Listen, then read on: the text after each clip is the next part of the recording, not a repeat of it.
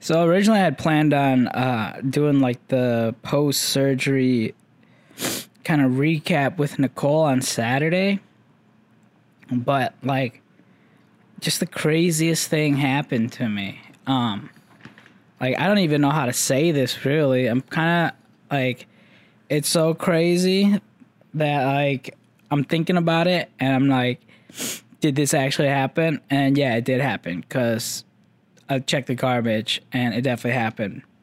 For the first time in my life, I pooped my pants. Like I remember telling Danny yesterday when he stopped by and he just busted out laughing and then he apologized and I'm like, no, it's preposterous. Like this is the first time as an adult, asterisk, as an adult where I've shit myself. Like, and I did it twice. Like, that's been the craziest part about this surgery recovery is that everything else has been going super smooth except for the recovery process, which has been super shitty.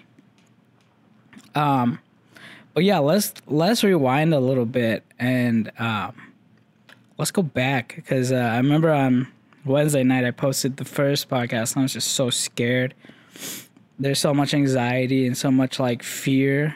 Because the first time I had the vitrectomy on my right eye, the anesthesia or whatever, the numbing medication didn't really work and I could feel like everything they were doing, and I woke up in the middle of the surgery, like right when the surgery began.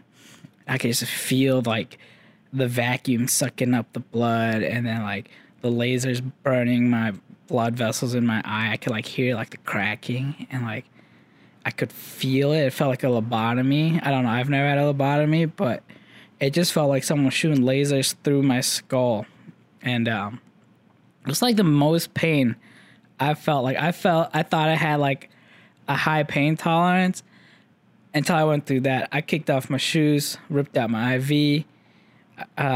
They injected me with like a bunch of painkillers that didn't work or whatever. So yeah, fast forward this time, you know, they make you get to the surgery center about an hour, 2 hours before your surgery actually starts. And you're just sitting there in this room with a bunch of old people and they're all like naming off their medications, listing their allergies. And man, I swear for like this lady next to me this time, it was just like one lady, then it was me, but before it was filled. Like it was like 6 old people in there and then me just waiting. And just hearing them talk about their medications, like, yo, I gotta take this for my this. Gotta take this for my ear pressure. I gotta take this for my liver. I gotta take this for like my where there's original addiction. I gotta take this because I can't stop sniffing the lamppost. It was just crazy. It's like I didn't realize that, like, man, if like I have to take 2 pills daily for my diabetes and blood pressure, and like those guys have to take like 80 pills, and they're all ancient, so they're probably forgetting all the time. So I just wonder, like, is it just a crapshoot when you're like medicating old people? Just give them like whatever you can and see how long they survive. That's what it felt like, man. They're just reading off so many medications. And in my mind, I'm like, there's got to be side effects. They got to like, at that point, is it worth it? I don't know. I was like, for me, that's the biggest eye-opening. Get it? Eye-opening. Right, Bree? I'm so funny. The eye-opening moment for me is like being in that surgery center waiting room and just being like, I need to get my shit together. But most of these people are like in their 80s, so like I got a bit of time to get my shit together, you know? So yeah, it's like there's a sense of urgency for me to like focus on my health, but you know, just me being me, I'm just like, I got some time. It's whatever. But yeah, just like for real though, at the surgery center, I'm not gonna say his name because like that'd be kind of rude, but literally the nurse, he's a dude, same nurse, same dude, both times. He cannot find a vein, man. Like, I got, the first time I had to get like 2 IVs done, redone, whatever. This time, I'm sitting there, I'm in this, like, the surgery waiting room, and I'm just, like, a wreck. I'm just a mess, because I'm like, all right, do I tell them that the anesthesia didn't work last time? They have to know, but what if they give me too much and I just die?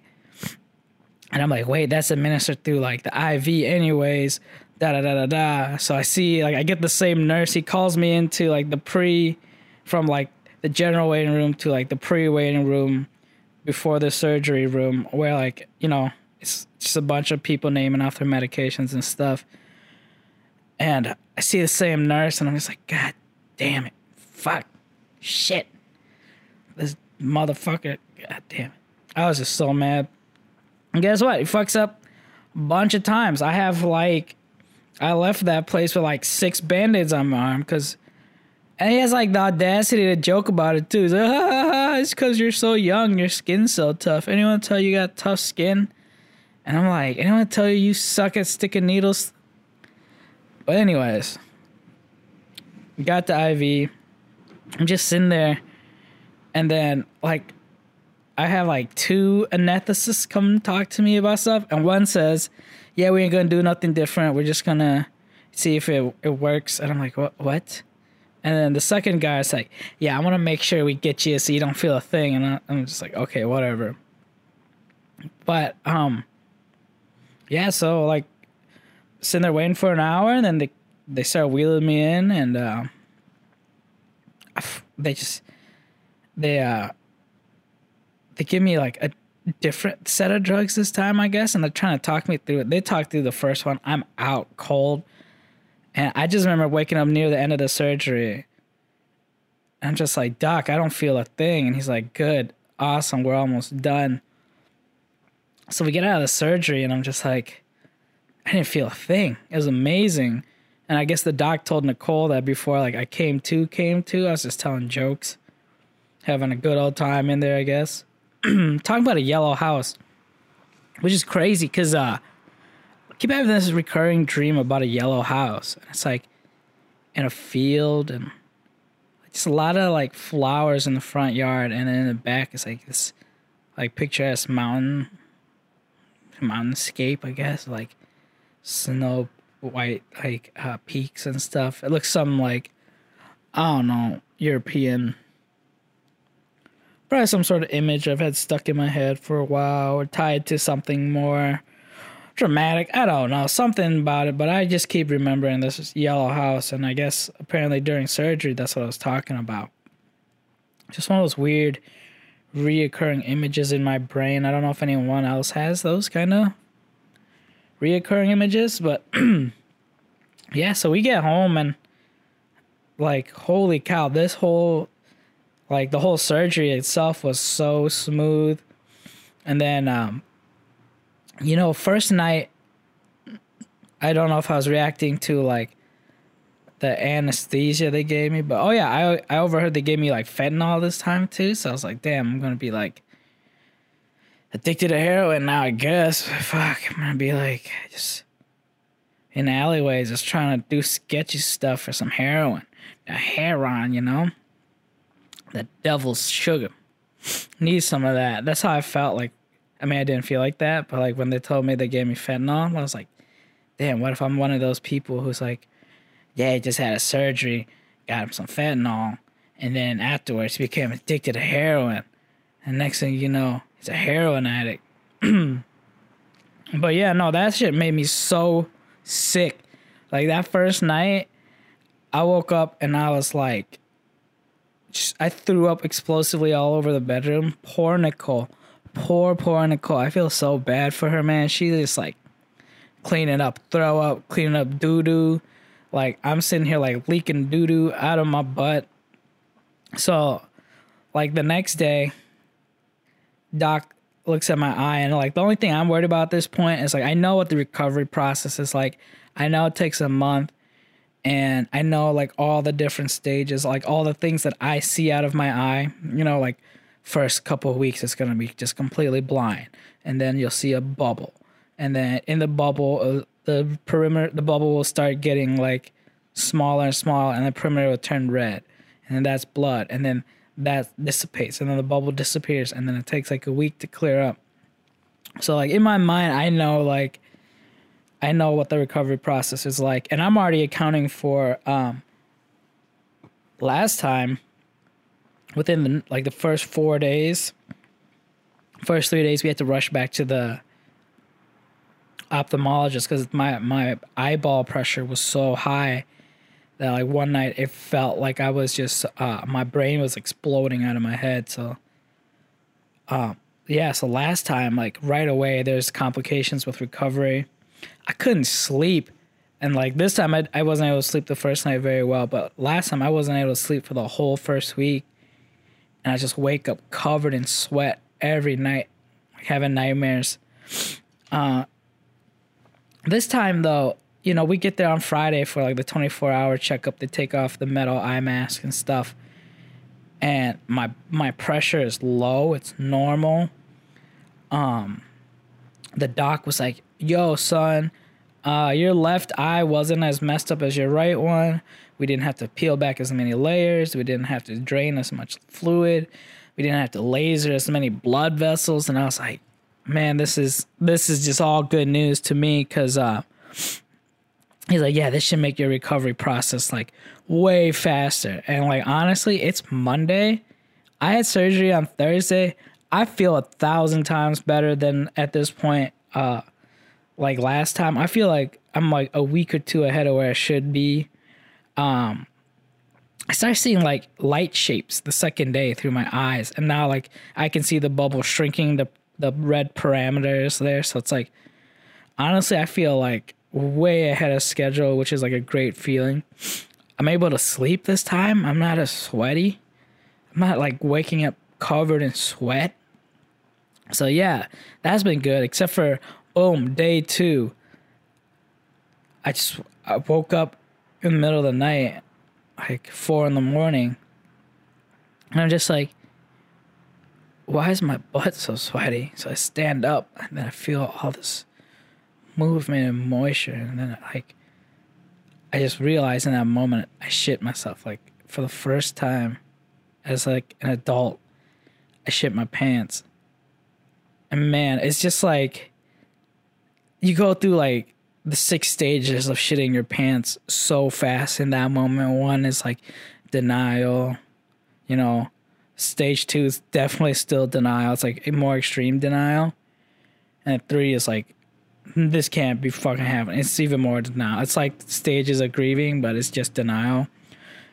And then whatever. And then last stage is like, I'm cleaning doo-doo out of my butt in the shower. Like, I hate poop. There's nothing I hate more than poop. I hate poop as much as that girl on Reddit who used her boyfriend's sock to wipe her butt and then throws away his socks. Like, I'm probably 1% less hate than that of poop. Like, I can still handle toilet paper.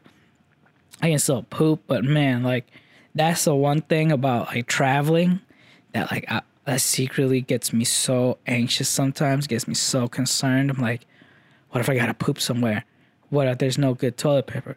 What if I gotta do the fucking bucket with the water wishy-washy thing on my butt? And like, you know what I mean? It feels like, I don't know, take some chocolate pudding, probably some chia seeds, mix that up with a little bit of like crushed pecans, and then like spoon out half a watermelon. Like not even half a water, spoon out like a spoon's width of a half of a watermelon and fill that shit with the pudding nut cheese seed mixture.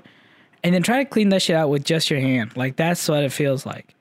And I just hate poop. So I woke up and I shit myself. Like I literally had no time to think. I just shit myself. And yeah, it was just bad. And then fast forward later on Saturday, I'm like, all right, Nicole, we gotta do this podcast. Let's talk about shitting ourselves. Or I guess I'm the one that shit myself. And like thanks, and I if I was Nicole and Nicole's me and she would have shit herself, I don't know how she's still with me, but yeah, no, we're just sitting there. It's like noon. I'm still like processing like the fact that I shit myself, and I'm just like, okay, let's do another one. Let's do this. Let's do the follow-up podcast. It'll be fine. Only way to get over this is just talk about it. That's the only way to get over anything. How to, address your tackle your shit head on is what I always say. So, no, I stand up. I'm like, all right, let's go do this podcast. And like, I do that weird, like, bend over, stand up thing. They like, you bend over, you put your hands down up, push yourself up. It's like, oh, I got to fart. Boom. Right there. Gambled. Lost. Same denial feeling. I shit myself in the middle of the day. Wasn't even in bed, sharting around. Like, you know what I mean? Like, this one's all on me. Like, I made the decision, the ones and zeros in my processor, they lined up to say, yeah, trust this fart. Just do it. And man, like, there's something that hurts and cuts so deep every time when you trust your heart fully, believe that the decision you're making is the most thought out, best decision moving forward for the situation. You're just full of, I don't know, disillusion, I guess, looking at it retrospectively. But in the moment, it's confidence. It's pure confidence. You're like, I can push out this fart. I might push out a little harder, get a higher note, get a better crescendo on the delivery, and with some nice, reverb, maybe grab that left butt cheek a little bit when you're super confident and wiggle it while you're farting, so it does the Post Malone thing, yeah, but with a fart, that kind of confidence. That's what I had Saturday, because you only have that kind of confidence when you fuck up like the same day, because in your mind you're like, there's no way I'm shitting myself twice. Not like, I've gone, let's see, I'm 29, been an adult for 11 years, we'll count it 18, been an adult for 18 years, and I haven't and for real, I probably haven't shit myself for maybe 19 years, let's be real. But I've been an adult for 11 years. And, you're like, yeah, I'll shit myself once. No way it would happen like twice in the same day. But yeah, no, it happened. I shit myself. So I'm going to blame the fentanyl. I don't know. It's just a hypotenuse. I think that's the word I'm trying to say. It's a hypotenuse. You know what I mean? Hypotenuse sounds like a hippo on a lot of drugs. It's a hypotenuse right there. That's hypotenuse, man. He's smoking crack again. It's Mr. Hypotenuse. Anyways, it's my hypothesis. I think it's the fentanyl. I don't know why. I just imagine people who smoke fentanyl shit themselves because they don't care. But yeah, man, that's like the first time I've been on hard drugs. And it's weird. It's weird because it's like, I'm trying to even like think of the appeal of fentanyl, or like the appeal of like super hardcore downers, or like just depressants or drugs that just fucking make you black out, like heroin or whatever. And I'm just like, I don't remember any time during that like surgery or period where I was on the fentanyl and the other combo of like painkillers and numbing stuff they gave me where I was like, oh man, this feels good. There was no moment. So I was like, I guess I feel kind of like relieved, because I always thought, yo, keep crack away from me, keep heroin away from me. Don't let me try that shit. Like, don't give me any lean. Don't give me any drugs, because I know myself. I'm just going to love them and I'm just going to become an addict. But no, I think like that's been kind of like the coolest part about this whole recovery period is like being forced fentanyl upon myself and like immediately shitting my pants. And you know what? Even if there's no correlation, I'm going to connect those two things. So next time when my sketchy ass like I don't know. Next time I hang out with Johnny, maybe one of his friends. I don't know. You gotta live on the edge like Johnny to make that kind of good art. Maybe not saying Johnny does fentanyl. That's not even close to true. I'm just saying maybe could be find myself in a situation where Johnny's like, oh, come kick it. And there may be someone in the room just like, yo, who wants this fentanyl, you know what I mean? But yeah, I guess the whole experience of like shitting my pants, and it not feeling that good. Like it didn't feel good. I wasn't like, oh man, I need some of this shit right away. I guess I don't like blacking out. That was always my least favorite part about drinking when I used to drink. So I guess it makes sense. I don't get y'all hardcore drug users. I don't get it. Why are you paying so much money to do drugs if the only point is to black out? Like, there's way cheaper ways to just fall asleep, man. Like, fucking get yourself, what's that? The new streaming service by Discovery where it's all just nature shows. Get yourself that. What's that cost? Like $7.99 a month? Like, how much is a crack rock? How much, like, and at least with a nature show, you're out in like 30 minutes, right? Crack rock, yeah, do like 8 hours, some crackhead shit before you pass out. Maybe crack's not the best drug to use as an example in the situation here, but like, yeah, no, I guess the best thing about, I'm going to say the best thing about this whole surgery experience is that I realized I don't think I like hard drugs. I don't think they're for me, honestly. But yeah.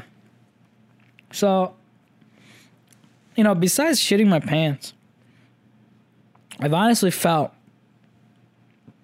and that was like 2 days ago. Sunday passed. Now it's Monday morning. I feel good. I feel so good. I have to remind myself that I can't lift more than 10 pounds. I can't look at my phone. I can't raise my heart rate. So, man, like, which is crazy, I don't know that. So like now at this point of recovery, I'm thinking, here's what's going through my mind. I'm just like, okay, last time I was just so like beat up. Like my body the recovery was way harder on me. I was exhausted. It was just easier to like lay there dormant and just like, pass in and out of consciousness and watch a bunch of Netflix shows and stuff, whatever. This time's gonna be so hard because like I feel like I'm recovering so fast. I feel like my eyes healing so quick that like I want to do stuff. Like I don't feel limited at all. Like I woke up this morning and I wanted to cook breakfast. I wanted to walk the dogs, and it's not even been a full week. So I guess like a gift and a curse this time. It's like if the recovery does go faster, I should be able to get back to what I want to do faster. But like the inside part of me is gonna want to even get back to it even faster, I guess. Like I don't know if that makes any sense, but like I honestly just want to get up and do stuff today. I want to go. I've been like thinking about riding my bike. I had a nightmare last night where I went back to Philly Flair, and Laura was just like, "Yeah, Sam, like, I actually started taking the photos again, and we decided to move back to just like doing it this way." I had a nightmare where I lost my job, and I'm like, is that like the energy inside of me where I'm just like, oh my God, I want to get back to work. So now like my brain's tricking myself to like guilt myself for not work. It's so weird. Like, man, sometimes I wish I could have a conversation with my brain. I don't know what you're thinking, Sam. Have you tried DMT? No, I haven't tried DMT. That sounds like too much, you guys. I don't know if I can spend 40 lifetimes talking to a geometric shape. That's just sounds like such a heavy investment. I don't know. Anyways, yeah, so recovery's been going super good. I guess I'll just wrap up this little update here with I'm planning on having a conversation with Dan Thorson on Friday. I'm super excited about that because I don't know. Every time like I hang out with Dan, he's just like he's such a natural like teacher. He just wants to share like whatever he knows, and it's pretty cool. Because like a lot of photographers are really closed off, and a lot of photographers like feel like they have to keep secrets or like, you know, they get paranoid and stuff. But like Dan, I've seen Dan work with so many people and like really bring people into like the wedding game. So, you know, I'm gonna try to stay on focus with Dan maybe a little bit and ask him about kind of like how does it feel to kind of play a mentorship role for a lot of people. But yeah, overall Dan's I really like Dan. He's been someone who's been like part of the scene and really supportive and just like engaged and always like putting out good content. So I'm really excited to talk to Dan. And then another sneak peek. Damn, I hate it when my Chinglish accent comes out. Like, if there's a chance that anyone's listening to this and they don't know, now they know I'm Asian. So yeah, no. We're also gonna I'm gonna start a little series with Danny Reckert. He's been my light guy, my assistant, probably my best friend. I'd say like the most loyal friend, the most like dependable, all the positive things I can think of. That's how I would describe Danny. He's steadfast. He always makes the right decision, even if it takes him a little bit of time to be like, He always makes that noise too. Yeah, so I'm excited to do a shorter podcast with Danny. It's gonna cover some of his like written work. He's a writer, and not a lot of people know that because he sucks at advertising, or he sucks at like even like opening up to people about like his craft and what he does. So I'm trying to be a good friend, and I'm gonna try to get at least like 3 people to be interested in Danny's work because I think it's so unique. It's hard. It's like like there's so many people who's like, yeah, the thing I do is Instagram. Like that's my thing. I post pictures, I eat things, I put workout shots and stuff, whatever. That's my thing. Like that's their thing, is like they are their own thing. Like that's what a lot of people's thing is these days. But Danny's got like an old school thing. He writes stories. He just makes shit up completely. Like, I think it's amazing. Like, writing is one of those things where it's like, hey, dude, I'm just going to make up a bunch of shit. 800 pages of shit. None of it's true. People might love it. Like, it's so crazy. It's so cool. So, yeah. I don't know anyone who reads. I don't fucking read. I don't know how to read. But I think it'll be cool because there's gotta be at least like 2 of you guys who listen to this who are like, oh yeah, I know how to read. Fucking smart ass. But yeah, that might be a good podcast for you.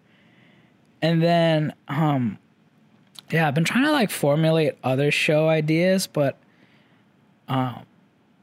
there's one I want to do that's kind of like, I just talk about the news, but I'm a super hardcore like conservative, which, you know, like I'm normally a middle leaning guy. Don't really like to participate in just how combative and ridiculous American politics is. But I think it'd be funny. That's an idea.